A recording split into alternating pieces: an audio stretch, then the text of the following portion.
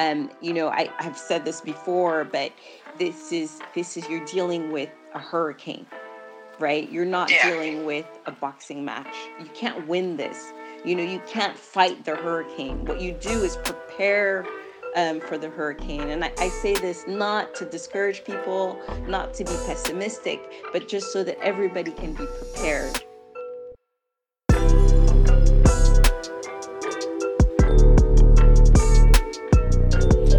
Episode 21. Thank you so much for the support and the enduring comments that we get from not only our shareholders but family and friends. Thank you so much for tuning in every week to get these gems of knowledge being dropped by nothing short of people who have experience and very high caliber type of guests that we've been having so far. Please do not forget to like, share, and comment and tell us more about what you think of the guests that we bring on. Remember that this content is curated for you and our listeners. Our guest today is nothing short of a boss lady. Forbes Africa has listed her as one of Africa's 50 most powerful women in 2020. She is the founder and CEO of AppsTech. She's also the co-founder of IO Spaces. She sits on quite a number of boards such as AfriLabs, Venture Capital for Africa, the African Media Initiative, Anez Education, Seguba, and I Am the Code. I am in awe because Rebecca Enonchong is with us today. And yeah, let's just give her a warm welcome. So Rebecca, thank you so much for being with us today. Thank you so much for having me. It's an honor actually to be, in the presence of one of Africa's 50 most powerful women in 2020. Thank you so much for having me. I'm honored. All right, so maybe you can tell us who Rebecca Enonchong is and what motivates you on a day-to-day. I think what really my core is it just being an entrepreneur. I've been an entrepreneur for over 20 years, and I think that's really what most defines me. And then trying to support others, especially Africans, in their journey of becoming tech entrepreneurs. All right. So, tell us where your passion for tech comes from and what motivated you to pursue it further. I think it's always been in me. I just remember, from the first time I ever touched a computer, and understood its power. And, you can change the world with a computer. And that was so exciting to me that, I became very passionate about it. As I said very early, and, I want to share that passion. So I wish other people understood the power of technology and the good that it can bring. Okay. All right. So you are the founder and CEO of AppsTech. And last year, AppsTech celebrated 20 years since its inception. How did you come up with this idea and start this global business? So I used to work for Oracle, which is a huge software company, one of the largest in the world.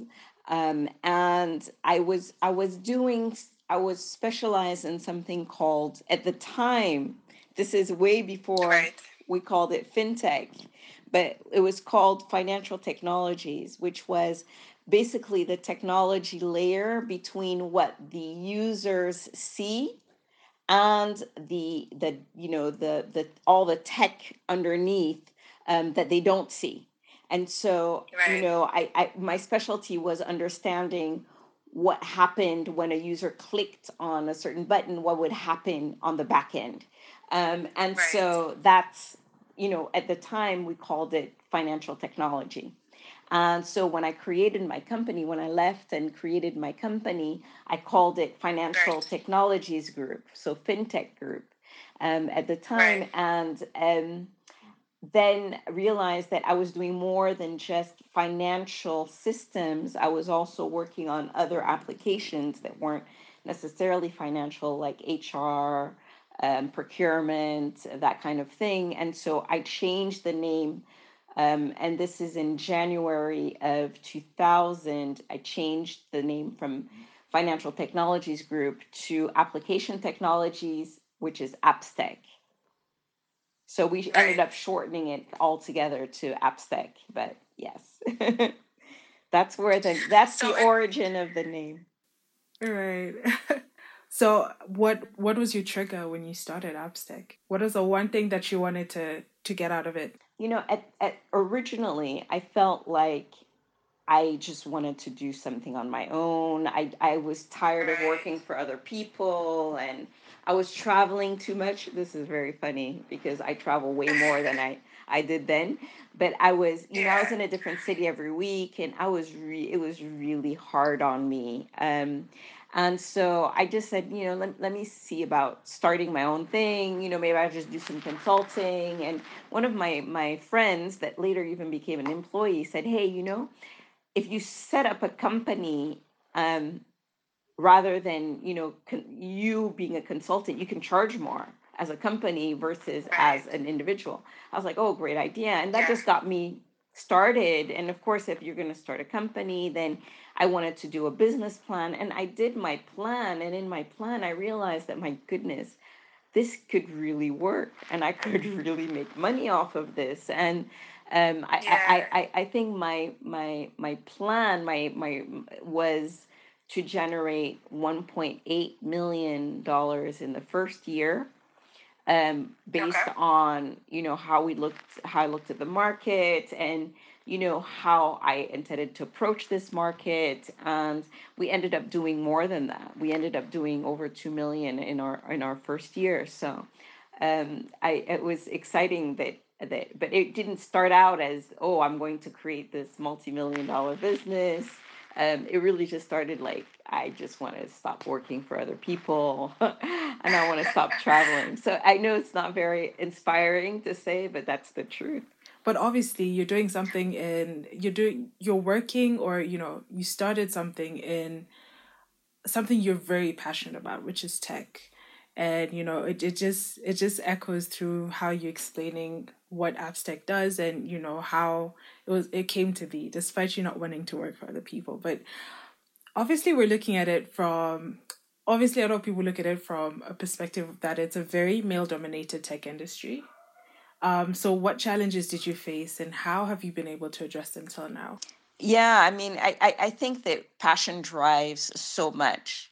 Passion is what allows you to overcome so much adversity, especially in business. If you're not passionate about it, and you just don't have it, the passion gives you that energy that you need to get to the next level and to get to the next step and to overcome all these challenges. So obviously you're in a very male dominated tech industry. What challenges did you face, and how have you been able to address them till now? Yeah, I think especially because I started my business in the US, I had the additional burden of being a foreigner. So I was a Black African woman in a white American male dominated industry. And therefore, first of all, even from an employee standpoint, when I was working, I always had to do more.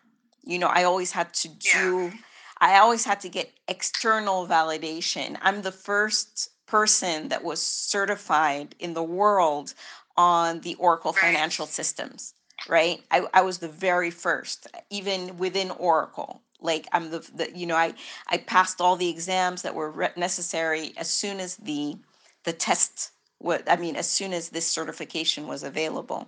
And so you always have to work harder and to prove and always get external validation. Um, so that was, but I think that, I always believed that technology was the great equalizer. When you download an application onto a phone, you don't look to see who created it, right? And so I always believe, and I still believe that the technology is a great equalizer. When you have really good technology or you're delivering really good products, yeah, I think that the people don't look at who's behind it. Where you do start seeing um, a huge difference is when you're trying to raise money, right? Because you can't hide. So initially, like I hid, we created this huge corporate brand, um, and really worked hard. Our marketing department was big for a very small company, and we did a lot to build this brand around Appstech so that it wasn't looking at who the employees were because most of us were African. And because we were a startup and we were in an industry that had a lot of long-standing competitors that had been there, for very many years and had 150,000 employees, we really had to work hard in branding to make sure that we weren't subject to all these questions about, are you good enough? But when you go in front of your banker, you're not, you can't hide behind this corporate, yeah, the brand. I mean, my business card had no title, right, for many years. I'd never had a title on my business card because people didn't really want me to be the CEO, so that I could go into a meeting and I could be the salesperson, I could be the engineer, I could be so many different things, so that people wouldn't be uncomfortable thinking that I was the CEO. And we had so many issues, I mean, where people would refuse to believe it. And so I'm like, let me just skip that step and not have to explain over and over again that, yes, I am the CEO. Let me just skip all that. So I didn't lie about it, but I definitely didn't put it forward. And I would say that 99% of the people assumed that I was just an employee. But in front of the bank, believe me, it mattered. We had our account one time suspended, or blocked, because they didn't like the fact that our CFO was a Nigerian and they wanted to do additional due diligence. Yeah, this is in the US. And then here in Cameroon, I actually was refused entrance to a bank. Like they literally did not let me inside the bank, because there's like, this is a bank only for businesses. Yeah, it was Citibank, by the way, and we had accounts. We had accounts in Citibank, and I've told them the story, so they know about this. Eventually we did end up opening an account in Cameroon, in Citibank Cameroon, but it's just the way I was even treated as a customer. It was like an under customer. And those are some of the challenges, but I think the challenges aren't the technology. The challenges really are, the way people perceive you as a business person, the way they look at you as, being able to run a multi-million-dollar company. And so we never got any external funding from any venture capitalist. We never got even a facility, an overdraft facility by any bank. We really just grew organically. So yeah, so I think that's the real challenge, is all the money part, rather than really the business end. I know that one contract that we had, and that with a customer, they actually told us that for Black people, they felt that they'd given us sufficient money and refused to pay almost $3 million of a remaining contract, because they just didn't understand why we would need the money because we're Black. I mean, literally, that's what they said to me. And yeah, so it was just too much money, even though the contract, I mean, it was like, there was a contract signed, but at one point they just decided that, yeah, for a Black person, this is just too much. We had another customer saying that because we actually had to send a resume, which we don't like to do. But they actually asked us for a copy of the resume, and they looked at the name, and the name was very African sounding. And they're like, for your rates, we expected a white person. And this is an African customer.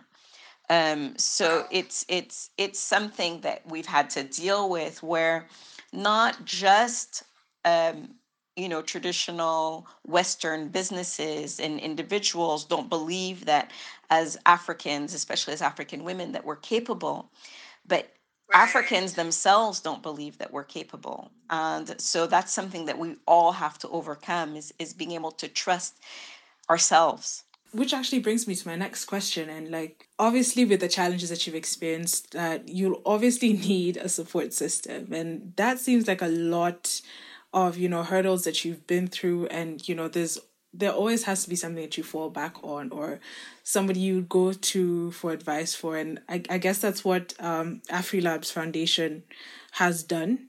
And so with that said, what kind of support do African startups require to survive those brutal early years and thrive? Okay, so I think that peer-to-peer mentorship is huge. Right. For me, it was a lifesaver.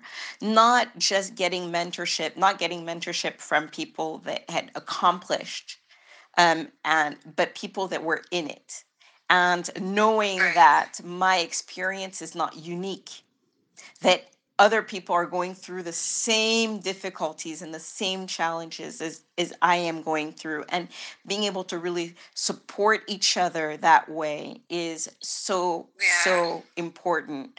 And there was no structured way for me to do this when I first started my business. There were some other African diaspora entrepreneurs, and we started an organization called the Africa Technology Forum, and we just understood each other so well, and we supported each other so much, but there was no real structure to it as a support mechanism for entrepreneurs, which is why one of our early projects as the Africa Technology Forum was the African Center for Technology, Innovation and Ventures, which was to be a center to support African tech entrepreneurs. And we wanted to be based on the continent. And that's the project that ended up in being Active Spaces, which is the technology hub here, one of the technology hubs, or the first one in Cameroon. Yeah. So we opened our first one in 2010, our second one in 2012. And Active Spaces is also a founding member of the AfriLabs network. And the AfriLabs started with 5 hubs in 2011. Today we have over 200 hubs in 46 different African countries, supporting a community of over 1 million African tech entrepreneurs. And I think that's really, really a testament to how important technology has been, and how much more structured and organized we are becoming as an ecosystem. Great. So investment in startups. You've mentioned that, you didn't have as much access as maybe your white male counterparts when you were starting up and, getting investments. And as well as, being an African, they would discriminate and sort of, be very skeptical of your day-to-day operations. So given that experience in the startup space, how can African startups ready themselves for investment? And when is the right time to raise this investment? So I think that the best time is when you already have a working product and you have a few customers that are using the product, and you're getting feedback from those customers. So, regardless of which model you're using and what that might maybe called, product market fit is really what we're talking about, is really the best time to start looking for outside funding. It's very difficult for any startup anywhere in the world to get funding before you've reached that stage. And I see people like, I have this great idea. Can you fund me? And I'm like, no, we don't fund ideas. A lot of people have great ideas. I have a lot of great ideas. It does not mean that you can get funding for them. And in our context, in the African context, getting to that point where you've been able to complete your product and you've been able to get it to market and you have a few customers is so much more difficult because of our environment. That this is why a hub is so key. All these incubation programs that support startups and are completely free to the entrepreneur, that really support you and taking that idea and getting it to market, and so that you can start generating some revenues or generating some traction, and supporting you also in preparing the necessary documents and being qualified or trained in how to approach an investor, what the lingo is, the sorts of documents that you'll be required to present, how to prepare those documents, how you'll go through a due diligence process, the negotiation. All of those things are skills that a technology hub that has an incubation program can bring to an entrepreneur. Um, we don't have those uncles and cousins and friends as those that are sitting in Silicon Valley do, that can say, hey, this is how it goes. I'm going to call up, my buddy and ask him to put in some money. And, so in order to overcome those challenges, I think going through a hub is really critical for many entrepreneurs. Right. Not all of them need it, but it's definitely support that I would recommend. What do you think are the 5 major trends for startups to leverage 2020-21? Okay, so my 5 are to survive, to survive, to survive, to survive, and to survive. I think that we're dealing with an unprecedented situation, and I really encourage startups to hunker down, and to stretch their cash for as long as possible.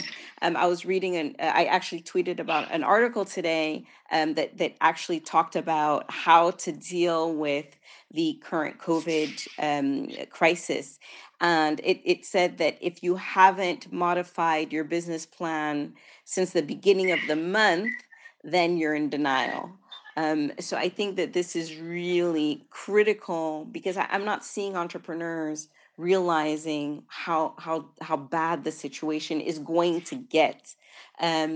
So many have these projects and are thinking that, hey, we're just going to work from home for a couple months, and then in a couple months things will be better. Our revenues are a little bit down, but then after those 2 months, then they'll be back up again. And it's not going to be that way. You really have to anticipate that for the next year, things are going to be very, very difficult. I have said this before, but this is you're dealing with a hurricane, right? You're not dealing with a boxing match. You can't win this. You can't fight the hurricane. What you do is prepare for the hurricane. And I say this not to discourage people, not to be pessimistic, but just so that everybody can be prepared. Because I think what we're not seeing is the number of big companies, a number of small companies that are just going to disappear. And so whether you're a consumer-based business or a B2B, you're going to suffer because your customers won't be around anymore. Or they won't be able to afford your services or your products anymore. And so we really have to prepare for that and hunker down. All right. So on a lighter note, amongst the numerous awards and recognition you have received over the years, how do you feel about being named by Forbes Africa as one of Africa's 50 most powerful women in 2020? Wow, that was such an honor, particularly because of the other women that were included in that 50. It's they're remarkable, and I feel so small next to them, but really I'm blessed. I'm very, very thankful and very, very honored to have been included, and especially since we did a photo shoot. So four of us appeared on the cover of the women's Forbes Africa Women edition, and that's the first time I've ever been on the cover of Forbes. So I was really excited about that, and I think that what's important to me is that it strengthens my voice, and it allows me to speak to people that may not have heard me before, and speak passionately about the possibility of technology entrepreneurship, and how it can help us in developing our continent. I mean, if you think about it, you're on the same list as Gracia Machel, in a list of Africa's most influential and impactful ceiling crashers. Like, that's absolutely amazing. And it's such an honor to have you on here, because, 50 most powerful women in 2020. That's a very big accolade to have as well. Well, I'm especially honored to be on your podcast. I mean, I've been following ALU, and everything you've done is incredible and very remarkable. So it's an honor for me to be on your podcast. All right. So with that said, with your plethora of experience from your past and being in the industry for more than 20 years and even working harder way before that, what is your advice for the young Africans looking at building the next big global business? I would say that my first thing is discipline. It doesn't happen overnight. It's really, you have to be committed to putting in the really, really hard work, and that hard work that nobody else can see. So nobody will be able to congratulate you on how hard you're working, because a lot of it is behind the scenes, and so that discipline is really important. Also, self-denial. You're going to have to say no to yourself a lot and make huge sacrifices personally. I think sometimes people don't anticipate. I always say that comfort is your enemy as an entrepreneur. And what that means is that, whenever you choose a life of comfort over the life of sacrifice that's required when you're starting your business, you'll lose, and you can't grow with that mindset. So, just hunker down. Don't try to, there's no flash in it. There's no glamour in it. It's just a lot of hard work and discipline. The other suggestion I would have is to really look at how your business can scale. And if you're looking at your market, and a lot of entrepreneurs only look at their local market and they say, well, I have this many potential customers in my country, and those markets are generally way too small for you to scale in any significant way. And so you really need to look at how your product can scale, not just across Africa, but across the world.